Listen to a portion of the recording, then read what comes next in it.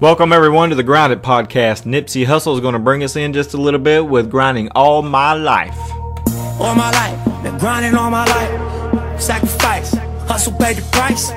Want a slice, got to roll the dice. That's why all my life I've been grinding all my life. Look. It's time to hit this rail we call life and grind it. Got to roll the dice. That's why all my life I've been grinding all my life. Welcome to the Grounded Podcast. Today we're going to be looking at Acts chapter 5. And in Acts chapter 4, we see the Holy Spirit working through the apostles as Peter and John go to the temple to a prayer service, actually. And there they see, as they're walking in the Gate of Beautiful, they see the lame man who has never walked in over 40 years of life. He's never stepped on his own 2 feet. And he's asking for money, and Peter reaches out his arm, pulls him up to his feet, and says, "In the name of Jesus Christ, rise up and walk." And not only does the man stand up, but he begins to walk, and as he starts taking steps and he sees that he can walk, and he starts leaping in the air, and he's praising God. And the next thing you know, he's standing in the temple with Peter and John, and a big crowd is gathered, and Peter takes advantage of the opportunity and he preaches to the crowd Jesus. Men and women are being saved. They're coming to Christ, and the church is just exploding. It's going well. It's strong, and it's growing every day. It says over and over in Acts that the Lord added to the church daily that was being saved. The church is unified. We saw how the place that they were at, where they were located, when they prayed at the end of their prayer, the place shook with the power of God. God is working in mighty ways through his people and through the apostles. He's growing his kingdom. Everything is just so awesome until we get to chapter 5. And there's something that happens here in chapter 5, and it's actually going to get worse later on in another chapter. But at the end of chapter 4, it says that the people, the Christians, were selling everything that they had. And even though they were selling everything that they owned, they got to still own their possessions. They still got to own their properties, their houses, their land, whatever they were selling. But they were selling what they had so they could take the money to the apostles, and that way the people that had needs, their needs could be met. The apostles had the money. They just pulled all this money together, and when a need was known by the apostles would help meet that need by giving that money. So everybody had an opportunity to take part. You can sell your house, sell your livestock, your land that you own, whatever, and you got to keep it. But the money went to the apostles to meet people's needs, and you had the choice to do that. And I don't know, the Bible doesn't say that all of them took place in that, but I'm sure many of them did, if not all of them. But in chapter 5 is where a problem arises. At the end of Acts chapter 4, verses 34 through 37, it says this: "There were no needy people among them," talking about the Christians, "because those who own land or houses would sell them and bring the money to the apostles to give to those in need. For instance," and so they give us an example here, "there was Joseph, the one of the apostles, nicknamed Barnabas, which means son of encouragement. He was from the tribe of Levi and came from the island of Cyprus. He sold a field he owned and brought the money to the apostles."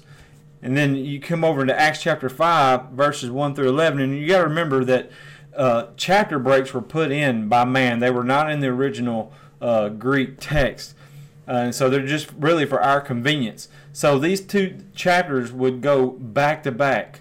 When it says he sold a field he owned and brought the money to the apostles, but there was a certain man named, so there's 2 examples given here. There's a good example, and there's a really bad, horrible example.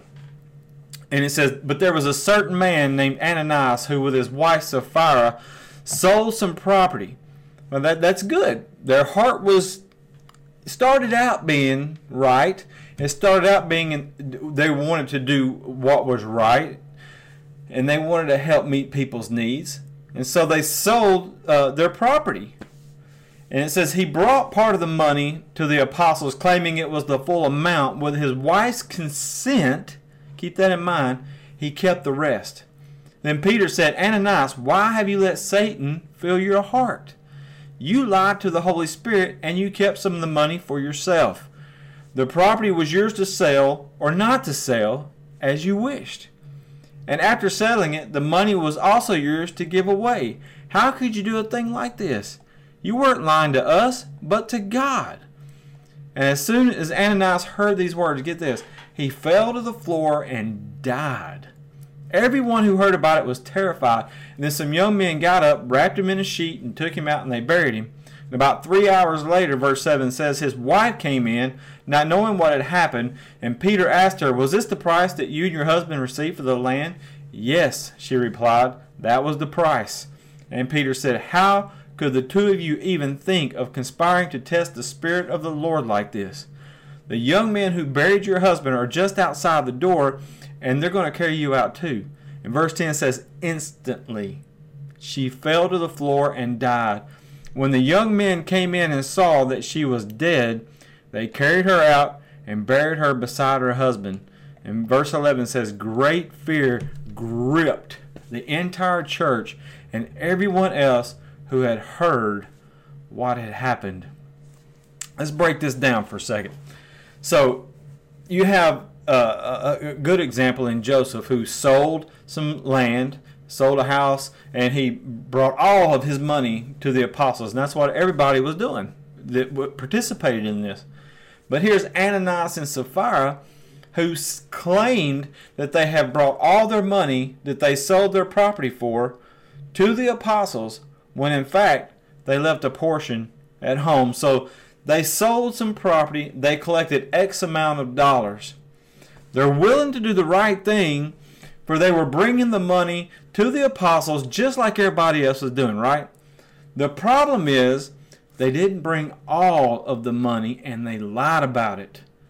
We sold this property for X amount of dollars, and we have brought you X amount of dollars, when actually they only brought Y amount of dollars or Z amount of dollars, whatever letter you want to throw in there. Say they sold the property for $10,000 and they only bring $7,000 and they kept $3,000 at home. The Bible doesn't say how much they sold the property for. It doesn't really matter. The fact is they lied about how much they sold the land for and how much money they have brought to the apostles.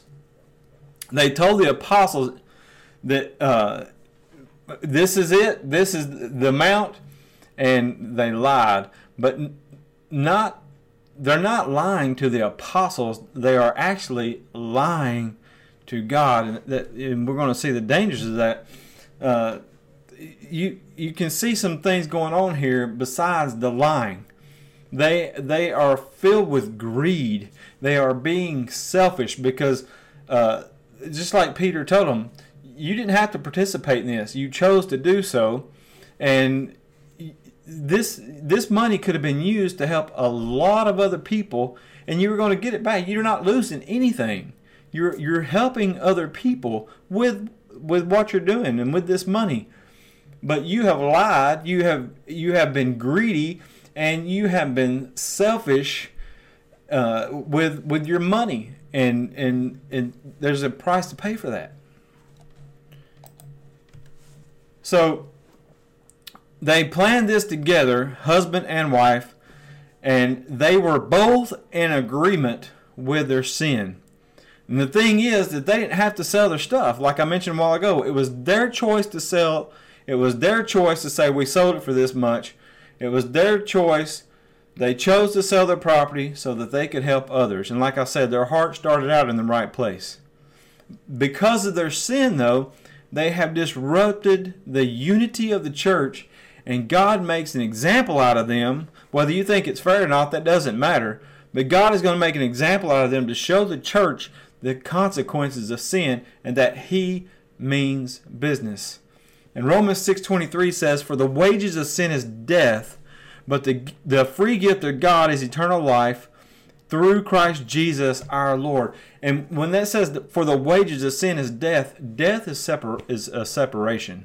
And so there is a price to pay for sin, and that's our sin separates us from God, and that's what makes Jesus so important in what he did on the cross, in the death, burial, and the resurrection, because he built that bridge. He reconciled us, if you will, back to God. He has made us friends again with God. And yet here's Ananias and Sapphira taking advantage of basically of what Jesus has done. They're taking advantage of God, and they get called out on it.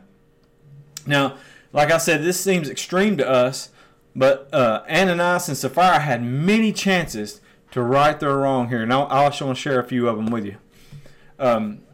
Here's some chances they had to right their wrongs. When they conjured up the plan, they knew they were wrong. They knew they were doing wrong. They could have said, nope, I'm not doing this. At least one of them, Ananias or Sapphira, could have spoken up and said, this is wrong. We're not doing this. We're going to do what's right. We're going to give all the money back, or give all the money to the apostles so people can be helped. Ananias could have changed his mind as he was on his way to see the apostles and went back home and got the rest of the money. But he didn't. He kept on. He could have told the apostles there was more at home, more money at home, and he would bring it at a later time. That probably would have been okay. But he didn't do that. Sapphira could have changed her mind and did the right thing before going to see the apostles. See, she had no idea what has happened to her husband. And she could have changed her mind as she's walking to where the apostles are, but she didn't. She could have changed her mind on the way there. She didn't. Sapphira could have told Peter that there was more money at home as well, just like Ananias could have, and they didn't. She could have said, I'll just go back and go get it, but she didn't. And Peter asked her point blank, did you sell the property for this much money? And she said, point blank, yes, for this much money. So, if my counting is right, that's at least 7 chances that they had to choose to do the right thing, but they chose sin instead. When we come back from break, I want to give you an Old Testament example that this is very close to. My name is Dinah Grace Hawk, and I started a movement of empowerment. I focus on Revelation 12:11, which states that we will overcome, conquer, and defeat him by the blood of the Lamb and the word of our testimony. And we will not love our own lives, even unto death. See, sharing testimony squashes pride. It empowers, it strengthens, it encourages, and it heals. This whole movement is focused on sharing our testimony, our walk with the Lord, how he's using us in this life to empower others to do the same. By doing this, we will overcome anything that this world can throw at us because we are covered by the blood of the Lamb. Every week from now till the end of the year, I'll be highlighting a different woman in the ministry, and they're going to share their testimony. Tune in every Saturday at 7 p.m. Eastern, either on Facebook or Instagram at Dinah Grace Hawk, and you get to be a part of this movement too. I'll see you there. So Ananias and Sapphira had plenty of chances to do the right thing, but they chose sin. And it may seem extreme to us with God striking them dead and God using them as an example to the church and to the rest of the church that he does not play when it comes to sin.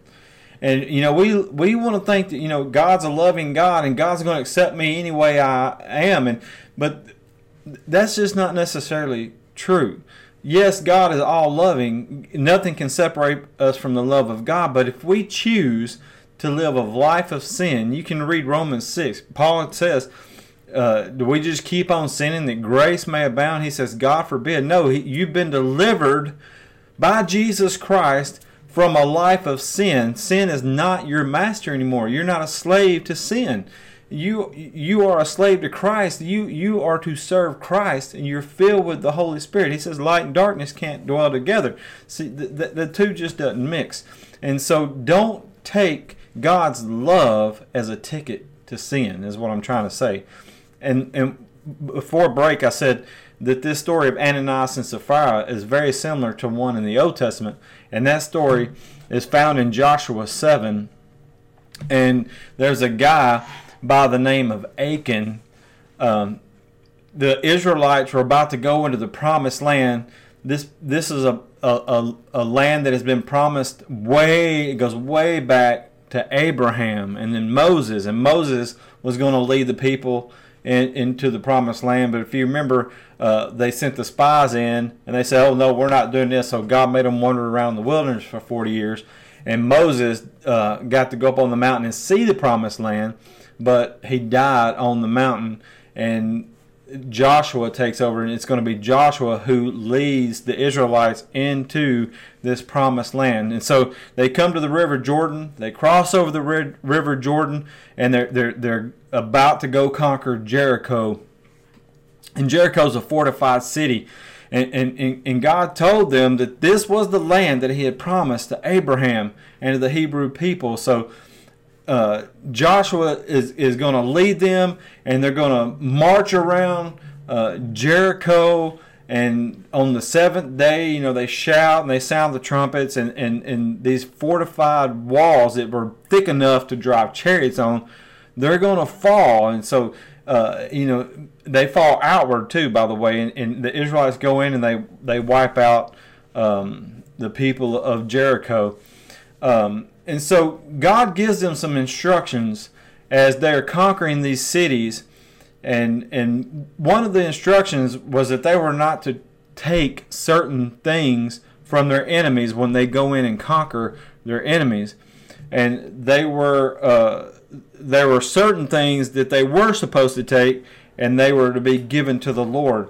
In Joshua 6:18 and 19, God says, do not take any of the things set apart for destruction, or you yourselves will be completely destroyed, and you will bring trouble on the camp of Israel. So, in other words, God says, if you sin, if you go against what I'm telling you here, not only are you going to be held responsible, but I'm going to hold the whole camp of Israel responsible.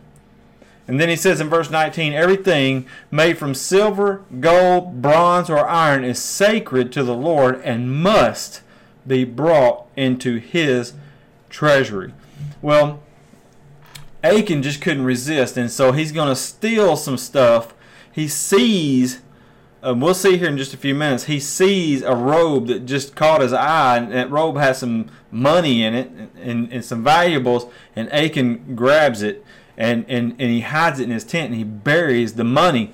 And so he hid the stuff in his tent, and he's thinking, nobody's going to know. I can go grab that real fast. Nobody's going to see me because there's nobody around. And I can go hide at my tent, and nobody will ever know. And in a sense, he was right, because evidently he got away with it, because they're going to go to this little old village or town called Ai, and they're so confident that this battle is going to be easy.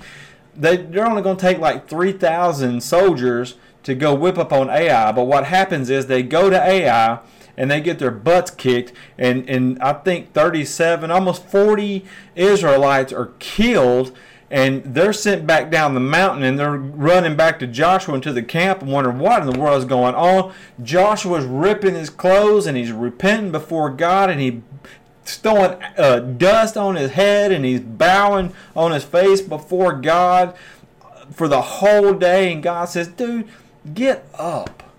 Get up. Because Joshua's saying, you've brought us across the Jordan River to kill us. We're all dying. What's going on? We're supposed to be winning these battles. This is the land you promised us, and you said you were going to do this, and we're dying here. We're losing these battles. What? It gets a little old video Ai after what you just did to Jericho. What's up with this, God? And God says, dude, there's sin in the camp. I'm with you. I'm right here. I'm still leading you, but there's a problem. There's sin in the camp. You see, no one knew that Achan had taken this stuff and carried it to his tent. But God did. God knew it the whole time.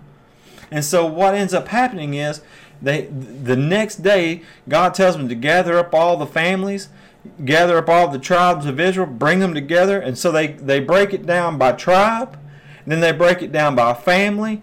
and then they break it down by Achan. And I believe they're casting lots each time, and the lots falling on the right person until it gets down to Achan. And in Joshua, he says, what have you done, dude? And so he confesses, and he says, when I saw the plunder, a beautiful robe from Babylonia, 200 shekels of silver, and a bar of gold weighing 50 shekels, I coveted them, and I took them. They are hidden in the ground inside my tent with the silver underneath.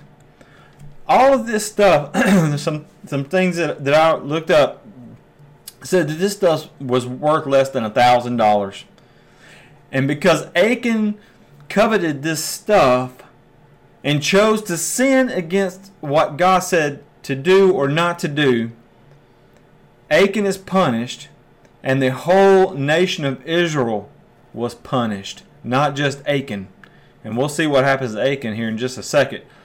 But the battle that they lost there at Ai should have been easy peasy. But yet they lost almost 40 soldiers. They died because of Achan's sin that nobody even knew about.